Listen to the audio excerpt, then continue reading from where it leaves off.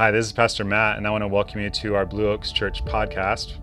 At the end of this episode, feel free to download our Blue Oaks Church app, where you'll be able to access resources, events, and ways to get connected at Blue Oaks and in the community. The app is the easiest way to share this content with a friend, and it's the easiest way to keep up with everything going on around Blue Oaks. Most importantly, though, I just hope that you enjoy this episode and it inspires you to take your next step in your faith journey. Hi, I'm Matt Van Cleve, one of the pastors at Blue Oaks. If this is your first time joining us in this series, we're studying the stories Jesus told. About a third of Jesus' words recorded in the Bible are stories. Telling stories was Jesus' primary method of teaching. And I believe one of the primary reasons Jesus told stories is because people are defensive. This is what Jesus said to his disciples in Matthew 13. The disciples came to him and asked, "Why do you speak to the people in parables?" And Jesus responded with a passage of scripture from Isaiah. He said, "Though seeing, they do not see. Though hearing, they do not hear or understand." In other words, people resist truth. They can see, but they don't want to see, so they don't. They can hear, but they don't want to hear, so they don't. They're defensive. So how is Jesus going to get past their defenses? With a story. Jesus knows you can't just tell someone you're hard-hearted and you need to repent. You're bitter and angry and hostile and you need to straighten up. People tend to be defensive against that. But if you tell them a story, it's interesting that a story has a way of getting past eyes that don't see and around ears that don't hear. Well, I hope God is using the stories Jesus told to get past some of your defenses so you can see the truth about who you really are. I know he's doing that with me. And I hope God does that today as we look at the story of the 10 bridesmaids in Matthew 25. This is Matthew 25, verses 1 through 13. At that time, the kingdom of heaven will be like 10 bridesmaids who took their lamps and went out to meet the bridegroom. 5 of them were foolish and 5 were wise. The foolish ones took their lamps, but did not take any oil with them. The wise, however, took oil in jars along with their lamps. The bridegroom was a long time in coming, and they all became drowsy and fell asleep. At midnight, the cry rang out, "Here's the bridegroom, come out to meet him." Then all the bridesmaids woke up and trimmed their lamps. The foolish ones said to the wise, "Give us some of your oil, our lamps are going out." "No," they replied, "there may not be enough for both us and you. Instead, go to those who sell oil and buy some for yourselves." But while they were on their way to buy the oil, the bridegroom arrived. The bridesmaids who were ready went in with him to the wedding banquet, and the door was shut. Later, the others also came. "Sir, sir," they said, "open the door for us." But he replied, "I tell you the truth, I do not know you. Therefore keep watch, because you do not know the day or the hour." This is a story about what could be the 2 saddest words in the English language. If only. If only I would have known. If only I didn't say that to hurt her so badly. If only I told the truth. If only I said yes to that job opportunity. If only I didn't go to that event. If only I trained more and was more disciplined. If only I would have invested in Tesla 2 years ago. Do you ever have this dream? It's a fairly common dream. You're in school and you walk into a class. It's a class you've been taking all semester, but you forgot that this is the day your teacher is giving the final exam. You haven't studied, and so you're not prepared. All you can do is pray. Have you ever had that dream? It's a fairly common one. Well, when you're a student, it's wise to remember one truth. There is a final coming. Maybe not today and maybe not tomorrow, but it's coming. So be prepared, because you don't want to have to say, if only I would have studied. This is a fundamental truth about human life. And Jesus, the wisest teacher who ever lived, wants to get at it. And so he tells this story. Jesus tells a story about a wedding and some bridesmaids. And they really only have one task, and that is to be ready for the groom. have oil for their lamps so that they can light the way and be ready for the wedding and the party. Now, there are a few things we need to understand about Jesus' day to understand this passage. First of all, a wedding would go on for several days. And then at the peak of the wedding celebration, the groom would come to the bride's home, and he would escort the bride to the final ceremony. And then there would be the reception, the party to close the whole celebration.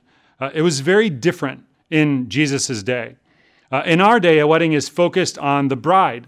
The bride walks down the aisle and all attention is on her.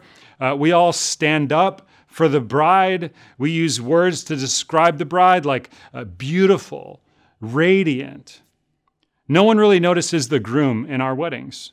The groom is just like a prop, like candles and music. The groom is like a restroom at an art gallery. You have to have it, but no one goes to look at it.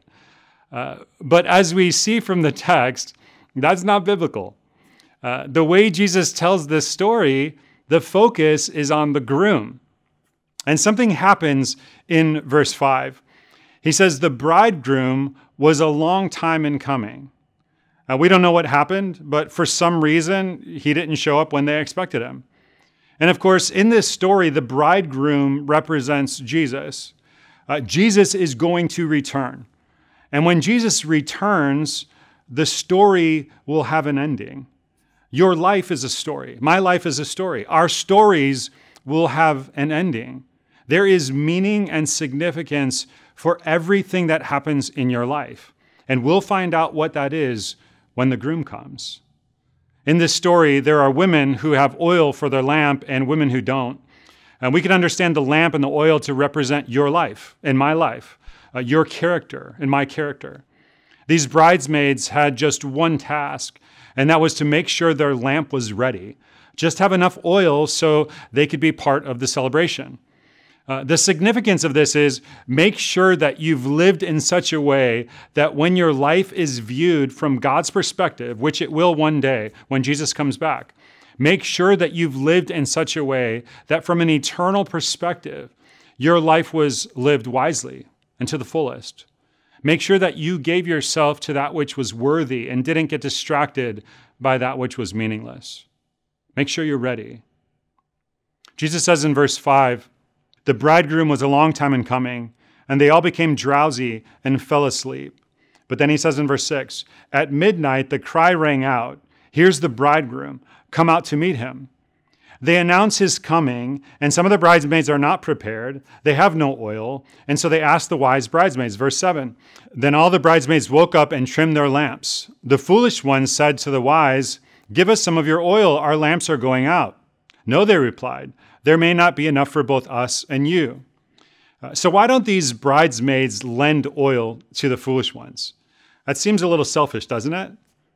I think the point Jesus is trying to make here is there are some things that cannot be borrowed. A relationship with God cannot be borrowed. Not from your parents, not from your spouse, not from your friends. You must have it for yourself. Also, character cannot be borrowed. Not from your parents, not from your family, not from your friends. You are responsible for your character. A life cannot be borrowed. And you are constructing your one and only life. And one day you will stand before God with your one and only life. Your family isn't going to be standing with you. Your friends aren't going to be standing with you. I think this is the point of the oil in this story. I am responsible to God for my life. God has given me the freedom to choose good or bad, right or wrong, love or hate. And I make those choices hundreds of times a day. And those choices form the life of my soul. And I can't borrow them from anyone else. I think that's the significance of these women not being able to borrow the oil from the wise ones. There are things that cannot be borrowed. Your life, your character, your relationship with God. A lot of us go through life trying to avoid the responsibility that we have in our life. But Jesus is saying through this story, you and I are responsible to prepare. I accepted Jesus Christ as my Savior and got baptized in 1996. I tried to live a holy life, but I could not. In 2012, I again made a New Year resolution to follow the teachings of Jesus Christ, to be holy, so I'm prepared for his coming like the 5 wise bridesmaids. I soon realized it was not possible to be holy. I cried to the Lord and said, I give up. I've tried with all my strength to live a life that is holy, and I can't do it. As I was crying out to the Lord, I saw a vision, and in this vision, I saw I was in the palm of God's hand, and on that palm was written the word grace. And a voice spoke to my heart and said, you cannot walk this narrow road to heaven by your strength. I painted that vision to remind myself to surrender every day and to trust in his power, his grace. I prepare myself for the coming of the Lord Jesus by surrender. By surrender, I mean I change the way I think. I renew my mind. Renewing your mind can only happen by reading the Holy Bible every day. Before, I saw myself as a sinner trying to live a holy life by my strength. But now, the Word of God has renewed my mind. Colossians 1:22 says that I have been made holy, blameless, and righteous in his sight. That's how God sees me, as holy. I'm holy by the blood of Jesus, and I live my life worthy of his calling by his power in me. To be ready for the coming of the Lord is a life of surrender by renewing our mind and trusting not in our strength, but his power in us. Thank you. Tina is a great example of being prepared for the coming of the groom. She always encourages me to have an eternal perspective, and I hope she's done the same for you today. All right, now we come to another truth in this story. As these bridesmaids discover they can't borrow someone else's oil, they're desperate, and so they run out to buy some. Do you remember about what time this takes place? It's midnight. Where are they going to find oil at midnight? And it's at this point we discover 2 more words in the English language that are very depressing. Too late. While the groom was delayed, it seemed like they had all the time in the world. But the day is coming for every one of us. Jesus is saying there will come a day when we realize how short time really is and how important the time we have is. If only. Too late. Notice this is not a story about trying to figure out when the groom will be returning. Too many Christians act like Jesus said, try to figure out when I will return. That's not what he says. So many Christians look at the Bible as a bunch of information so that we can have the inside scoop on when the end is coming. Look what Jesus says in verse 13. He doesn't say try to figure out when the end is coming. He says, therefore keep watch, because you do not know the day or the hour. I think what Jesus is getting at here is we need to be devoting ourselves to what really matters. What really matters? Storing up treasures in heaven and not on earth? Investing in your marriage? Investing in your children? Being part of the mission of God in our community through our church? Loving God? Loving people? Serving those in need? Caring for the poor, the widows, and the orphans? Jesus says, do this because the day is coming when we will all find out what really mattered. A question I asked myself as I read this story is, how did the foolish bridesmaids get to the point where they were unprepared? Or the question for you and me could be, how do we waste our lives? I love the way Eugene Peterson writes about the bridesmaids in The Message. The adjective he uses to describe the bridesmaids who are unprepared, he doesn't call them evil bridesmaids. He doesn't call them wicked bridesmaids. He calls them silly bridesmaids. Silly bridesmaids. If we were to ask them, why don't you have oil for your lamp? You know what they would say? Probably the same thing a little kid would say when you ask them why they did something stupid. I don't know. I mean, they're not being rebellious. They're not being outright defiant. They never like shake a fist in the face of God and say, I don't care what you say, I'm going my own way. You know what? They probably don't even decide. They just drift. And for how many of us does the same thing happen?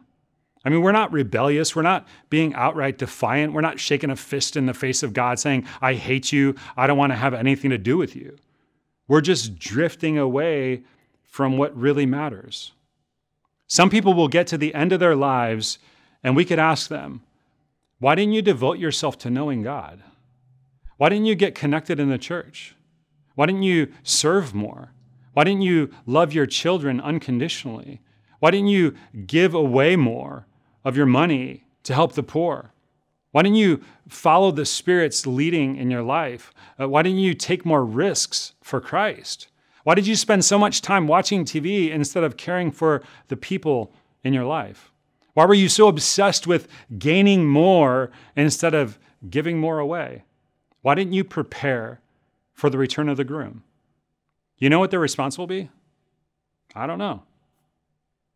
It just didn't seem important at the time. Other things seemed like they were more important or easier to do. What happens is we get this kind of spiritual complacency that sets in our hearts, and we fail to have an urgency about what really matters most in life. If only. That's what a lot of people will say when they get to the end of their life. So in the time that we have left, I want to look at a few areas where we end up with regret. And I want to ask you to think about each one of these areas in your life. Think about where you are in your life right now. And if you were to continue down the road that you're traveling, would you get 10, 20 years down the road and have regret? Would you be the person who says, if only, or too late? All right, I'd like you to think about where you are in your life in three areas. First, I want to talk about the area of parenting. I want to talk about no regret parenting. And I want to talk about a different character in the Bible in each one of these areas. On the parenting deal, I want to look at Eli from 1 Samuel. Eli was a priest of God. He devoted himself to the people of God. He spent his time in worship and prayer. He taught Samuel to recognize the voice of God. He did all of these things faithfully. But he had two sons who were corrupt. They used the temple to steal offerings intended for God. They used their status as religious leaders because of their dad to exploit and seduce women. Women who intended to serve at the temple were seduced and led into sexual sins by these two young men. And Eli knew about it, yet he abdicated his parental responsibility. God says in 1 Samuel 3:13, I have warned Eli that judgment is coming upon his family forever because his sons are blaspheming God and he hasn't disciplined them. Eli knew what was going on with his sons, but he did nothing about it. He whined a little bit, but he took no decisive action. Why? Maybe it was because they drifted away so gradually. Maybe it was he was afraid they would reject him as a father. Maybe he was preoccupied with his ministry. Maybe he was blind. Maybe it was because he didn't want to put the time and the energy into parenting. Maybe he was in denial and said it wasn't so bad, but it was. Imagine the regret he faced at the end of his life. Imagine what might happen if every parent listening were to say, I'm not going to let that happen. I can't control what my kids will do, but I will pledge before God today that I will seek to parent in a no-regret manner as best I can with God's help. Maybe you have a child that desperately needs confrontation. They're dealing with behavioral problems, with sin, and you have not confronted them. Here's the deal. The longer you put off confronting destructive behavioral patterns in children, the harder it is to bring change. Maybe you need to make a decision right now. These words are enough for me to realize there is something in one of my children that's going off the path.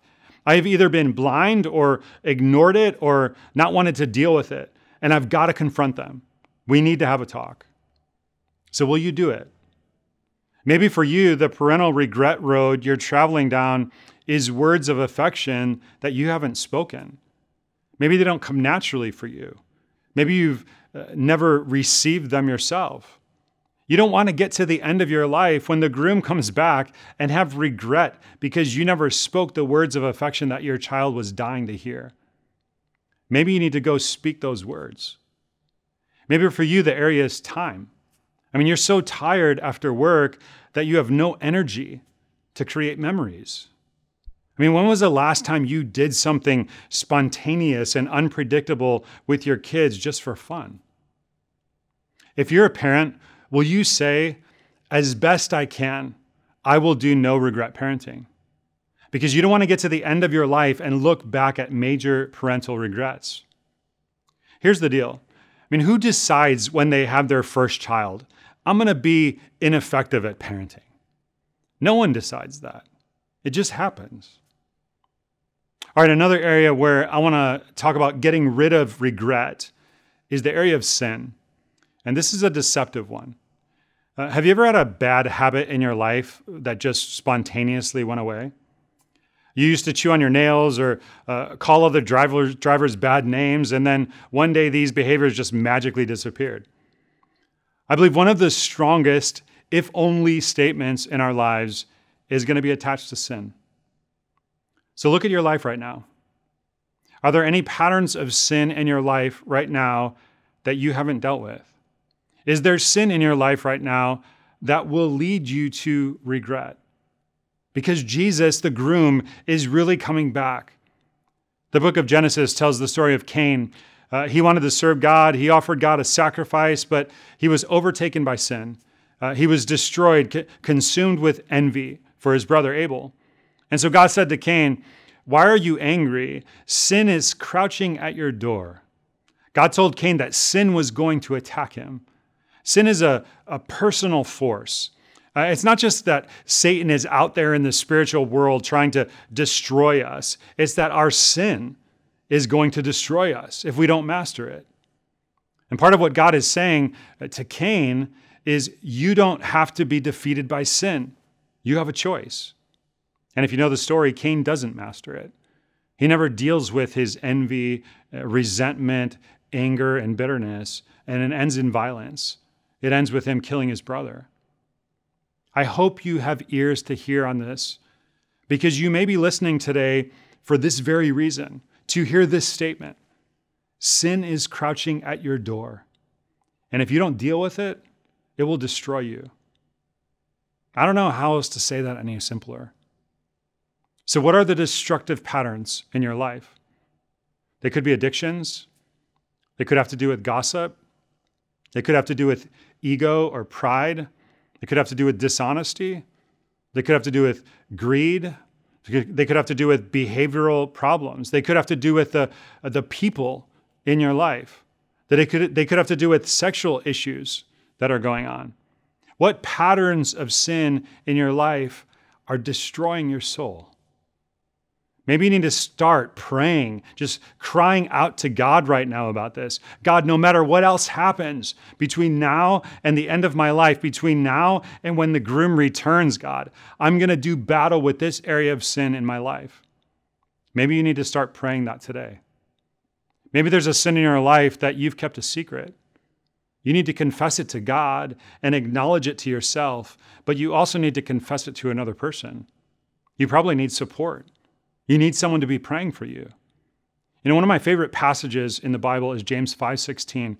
This is what James writes. Therefore, confess your sins to each other and pray for each other so that you may be healed.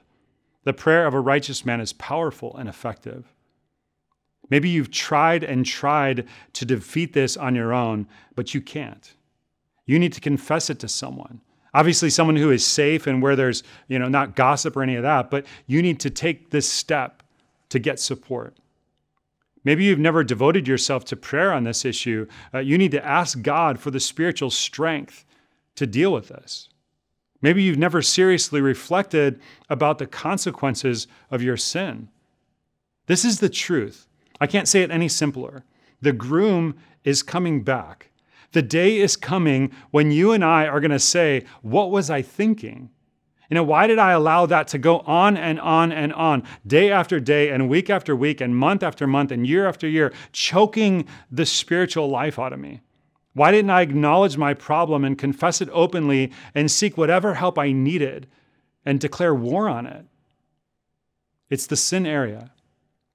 And it's going to be responsible for huge piles of regret for enormous numbers of people. And I just feel a strong sense that I need to press this one. I don't know how to get you to decide on this one, but you may be listening today because you've got to deal with this one. And so I just plead with you, don't walk away from it. All right, the last area where we don't want to feel regret is in our relationships. There's a king in the Old Testament named Saul. He was a man who had a lot of power. He was looked up to. He was the king of Israel. We're told he stood head and shoulders above all the men of Israel. We're told that he was the glory of Israel. And he had some amazing people in his life. He had a man named Samuel who wanted to be his friend, to serve as his shepherd and mentor. But Saul deceived Samuel and abandoned him when he spoke the truth to him. There was a young boy named David, and David could have been Saul's prodigy. David longed just to be Saul's servant, and hopefully he could become Saul's friend.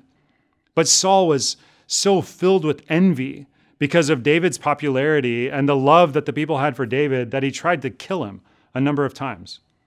Saul could have had friendship. He could have had intimate community with anyone he wanted with a single word.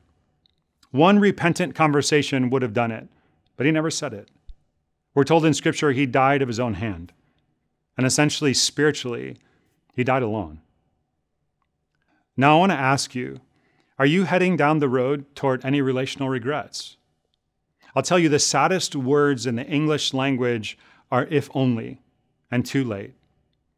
Maybe today, before you do anything else, you need to go to a person or call someone and say, I love you. Do you know how much I love you? Maybe you have a lot of relationships, but pretty much they're all superficial. No one really knows you. And you need to take a risk and open up and go deeper with someone.